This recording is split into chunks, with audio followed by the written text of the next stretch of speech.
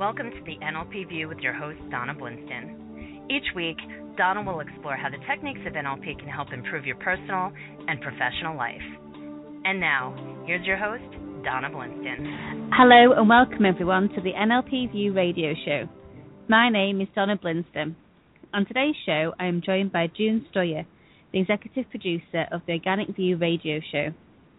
June has kindly joined me today to discuss boundaries and the importance of setting boundaries, not only for ourselves as the individual, but also for other people, so that they know where they stand and what is expected. So I'd like to welcome to the show June Stoyer. Hello, June. Hi, Donna. How are you? I'm very well, thank you. How about you? Fine, Donna. This is such a great subject to talk about, and I'm glad that we have the opportunity to discuss boundaries. I know many of the listeners that write into me are talking about different issues that they're dealing with as far as environmental issues or relationship issues, what have you, that come about after different interviews that I've done. And it just seems to be a very common theme this year for so many different people. So thanks for taking the time to talk about this subject. You're more than welcome. It's certainly one that I think is very important on a personal level, but also pretty much every single one of my clients has had some sort of an issue with boundaries, and some haven't ever really set a boundary and then wonder why they're being crossed, or that people are taking advantage of them, and often the other person has no idea how that individual is feeling, and it's because those boundaries haven't been set. So that old feeling of feeling like a doormat is often the person's indirect choosing, if that makes sense. So yeah, it is a very important subject matter, I do agree.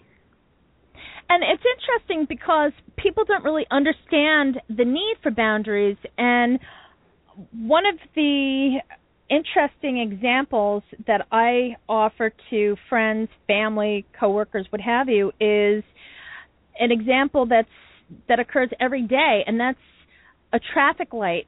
A simple traffic light, when it says red, it signals to whoever sees it that you have to stop. You can't move forward. Mm-hmm.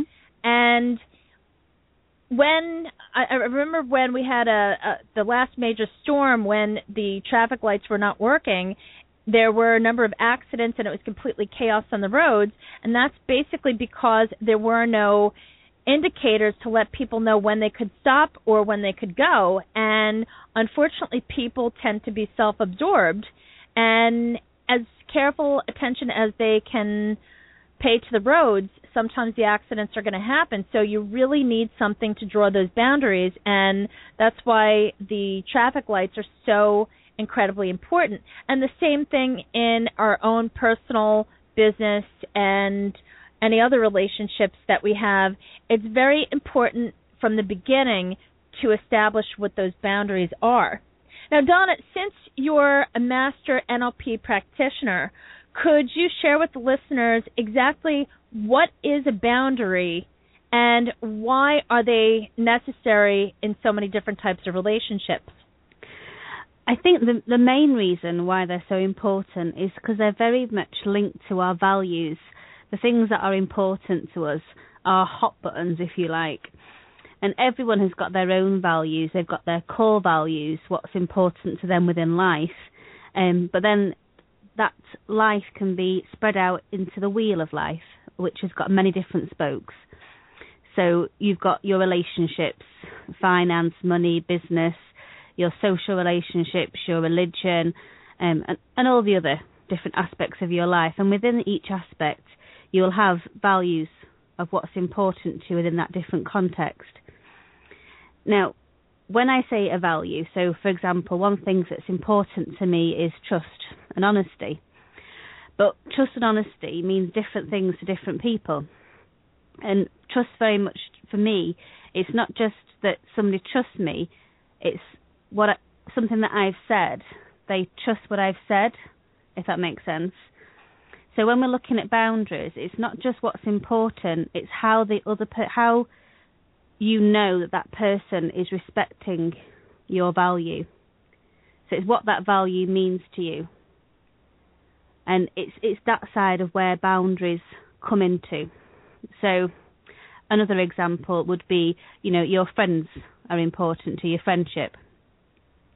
So when you then go and look into friendship, it's what's important to you about that. And then you'd start going deeper into that value to find out why that's value. And it's looking for what's known in NLP as a complex equivalent. How do you know that value's been met, or how do you know that value's been crossed? So when a value's being crossed, it really gets to you. It's going against your core identity. So by being very aware yourself of what's important to you and why it's fundamentally important to you, you can then explain that to other people. So things like being on time. It's not just I like to be on time. I get annoyed when other people make me late because I'm going to be late because of somebody else. So I'm letting somebody else down because of somebody else's behaviour. So it's the multitude of different things that underpin it. So by setting that boundary in the first place and explaining it to other people, they can understand why it is you get so upset about it.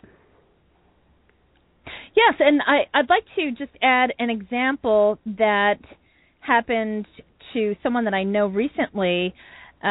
This particular individual happens to be a grandmother, and she said to her son-in-law if she agreed to watch the baby for the weekend. Mm-hmm. They had some sort of event where it wasn't kid-friendly, so she agreed to watch the baby for the weekend, and it was nice to have that quality time with her grandchild, but she did not draw a boundary as far as what time the baby was going to be dropped off and what time the baby was going to be picked up. And unfortunately, she had plans for an event that was not necessarily around the corner, but it was quite a distance from her home. And unfortunately, because she didn't set a boundary as far as time, mm-hmm. what time the baby was going to be picked up, she was unable to attend her event, and unfortunately it was something that was important for her for work, and it was just one of those things where you can't just make up for it. Mm. It was over and done with. Mm-hmm. And she found that this has become a habit with her relationship, or in her relationship with her son or her daughter and son-in-law.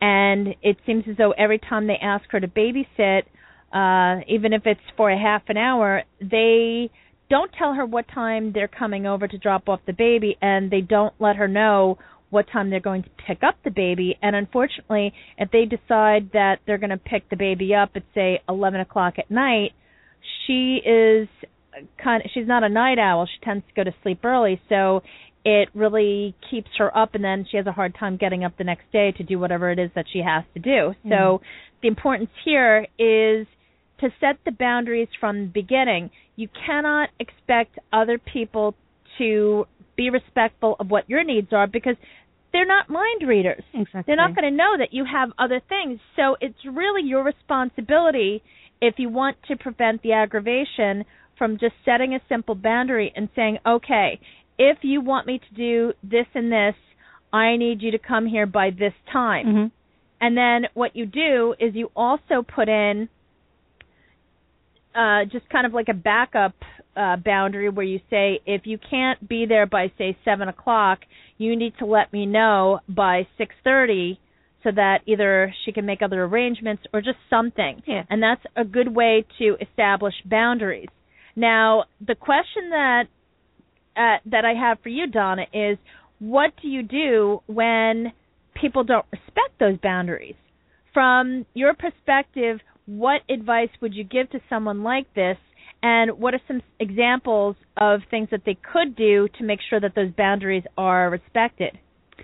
I think the first thing I tend to do is to get the person to look at the other person's perspective, because it might be, in this case, for example, that the daughter and the son are completely unaware of the impact. They might feel that, grandma's got the baby, she loves looking after her, she's easygoing, she'll look after her whenever, she's always happy and smiley, so it's not a problem. It might not be that case, but it could be that she'd been taken for granted without realised she'd been taken for granted. Exactly. So it would be getting them to, it's a technique called perceptual positions, where you've got 3 positions which are either end of a triangle. And you'd place Grandma in position 1, get her to vent all of her feelings as she's looking over to the opposite side of the triangle, which is position 2. And in position 2 will be the daughter and the son, or one or the other. And so she's speaking directly to the other person. You then get her to go in and be the other person, so be the daughter, act like they are, stand, talk, behave like the daughter would behave, and for her to act like the daughter, hearing what her mother has just said.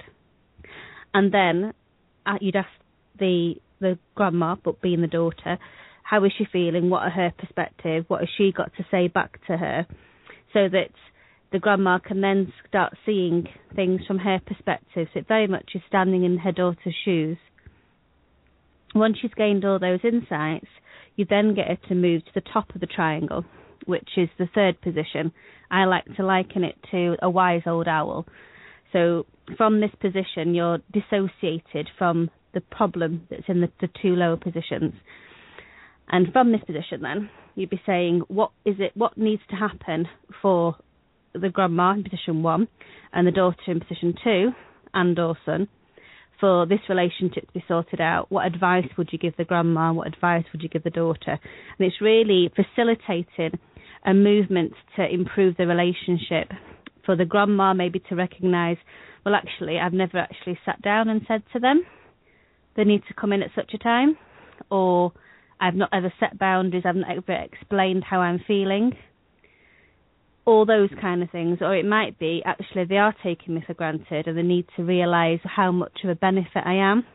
So that conversation needs to be had because I'm getting upset here and they're not recognising it. So it's just opening things out.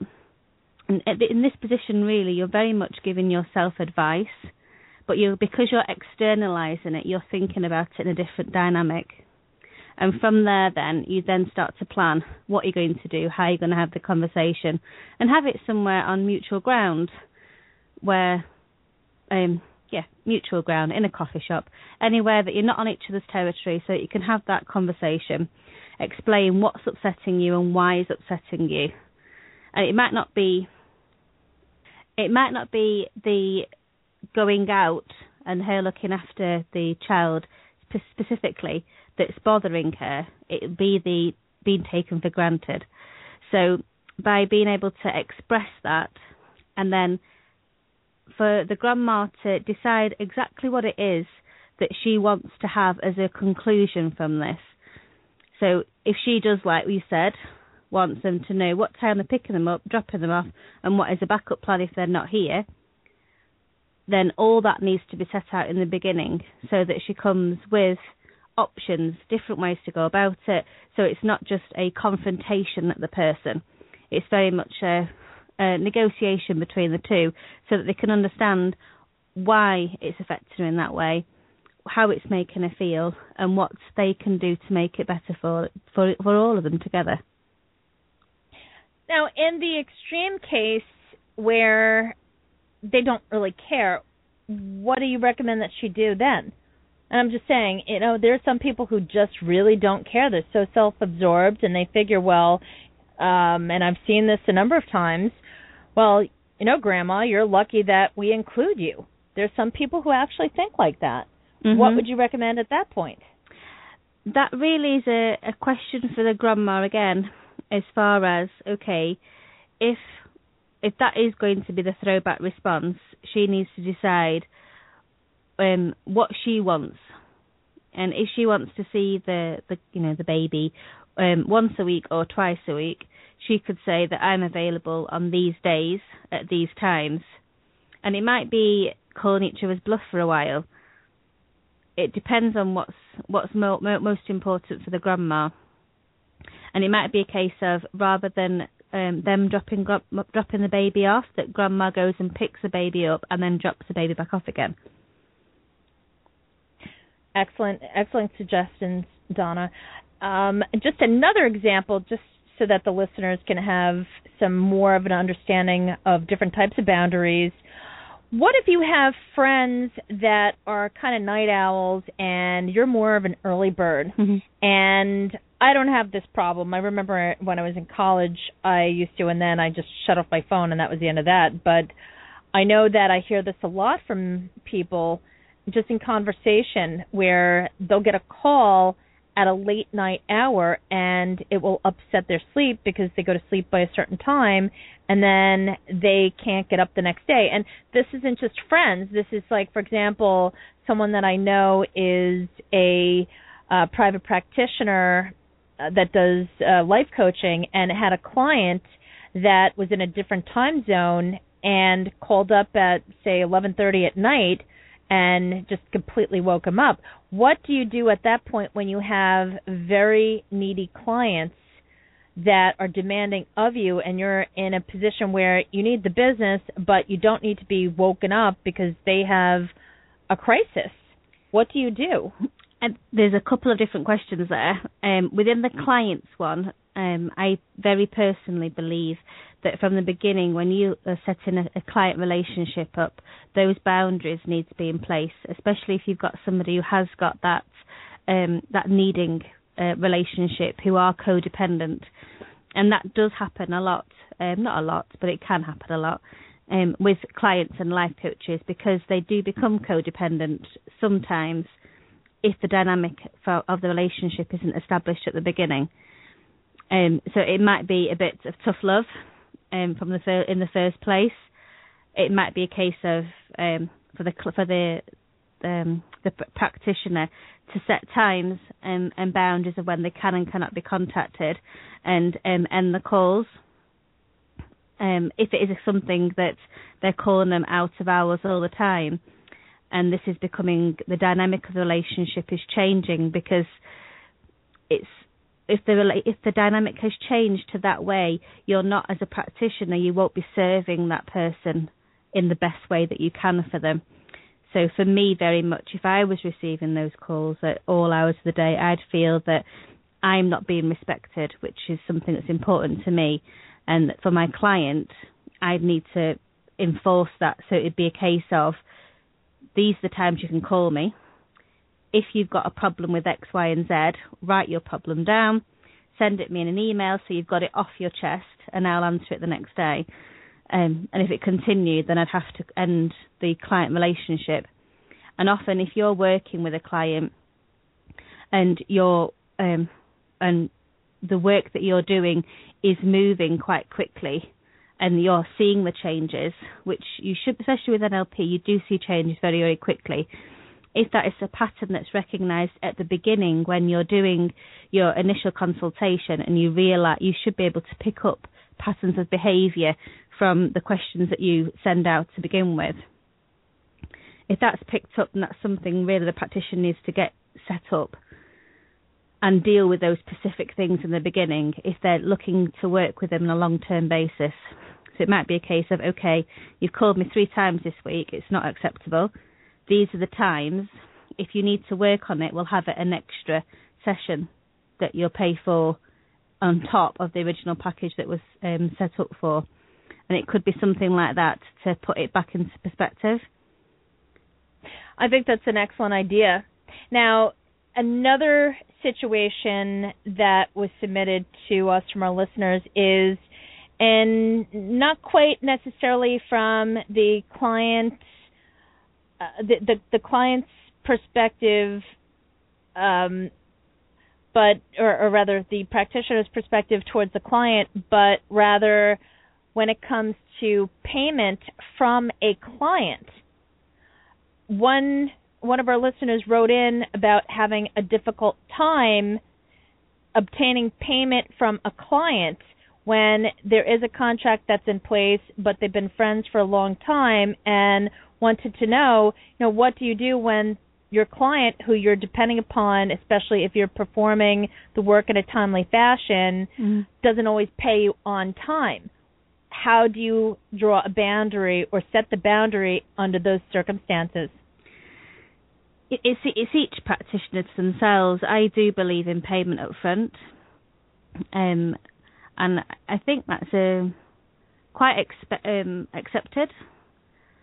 So well, this is not necessarily somebody who's a practitioner, but just somebody who's a business person who is having a hard time obtaining payment from a client. And especially with this economic climate where it's hard to get new business, you don't necessarily want to end the relationship, but you also need to be assertive when it comes to getting the payment that's due to you, because otherwise you'll get that payment whenever.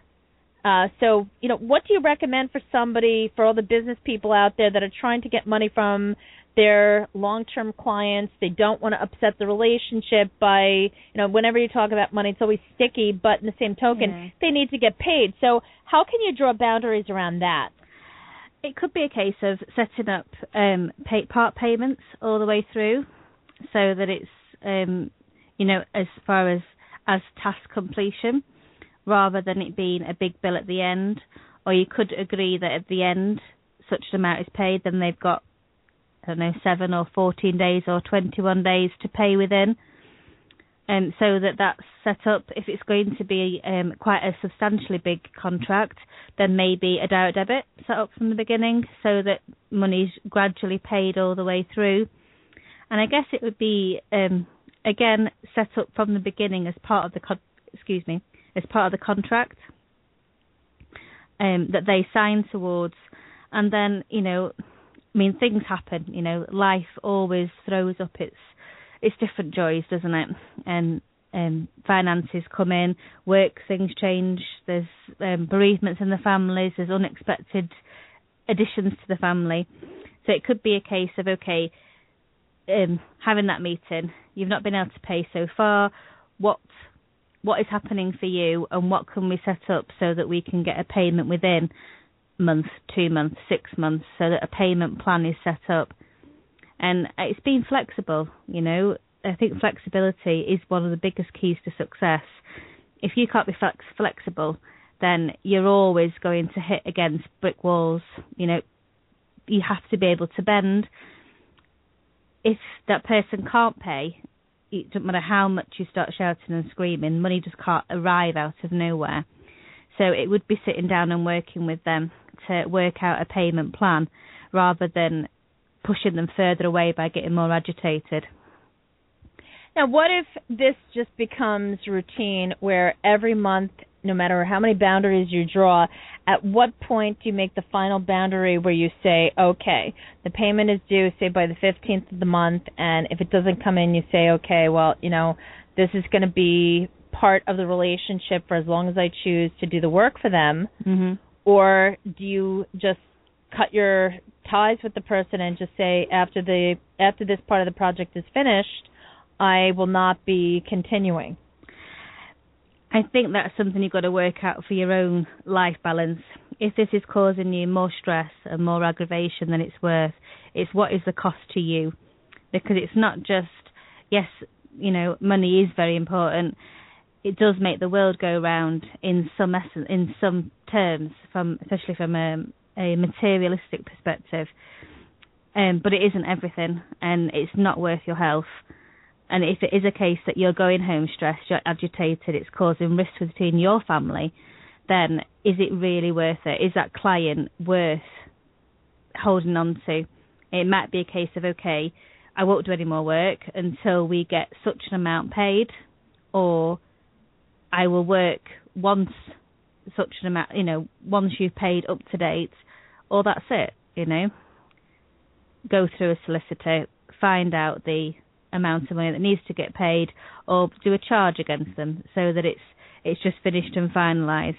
There's got to be a line that you draw, and it's back to that doormat that I said in the first place. Sometimes, people think that you're very easygoing because you don't express specifically what is causing you the problem. And if you've not expressed that very clearly, told them what the problem is, what behaviour that they're doing that's affecting you, and told them what you want to happen instead, if that hasn't been put out as simply as that really, and then you've not gone back and checked with them to make sure they understand what you're saying, If that hasn't been done, then is it you that's at fault or is it the other person? If that's been done and the other person's still not acknowledging you, then how much are you going to let them walk on all over you, really? So exactly. Excellent advice, Donna. Donna, could you just share with our listeners the chapters in your book where you cover this particular subject? I've got a whole chapter where I look at values, I look at perceptual positions, just so that people can get to understand what values are, why they're so important to us, and why they're so ingrained, and get used to noticing what it feels like when somebody has crossed your boundary, and will cross your value in this essence. Once that's been crossed and you know what that irritation feels like, then you can understand where boundaries need to be placed. And then the perceptual positions looks at how you can look at the different perspectives of the other person. And it's a tool that is excellent. I really, really love it.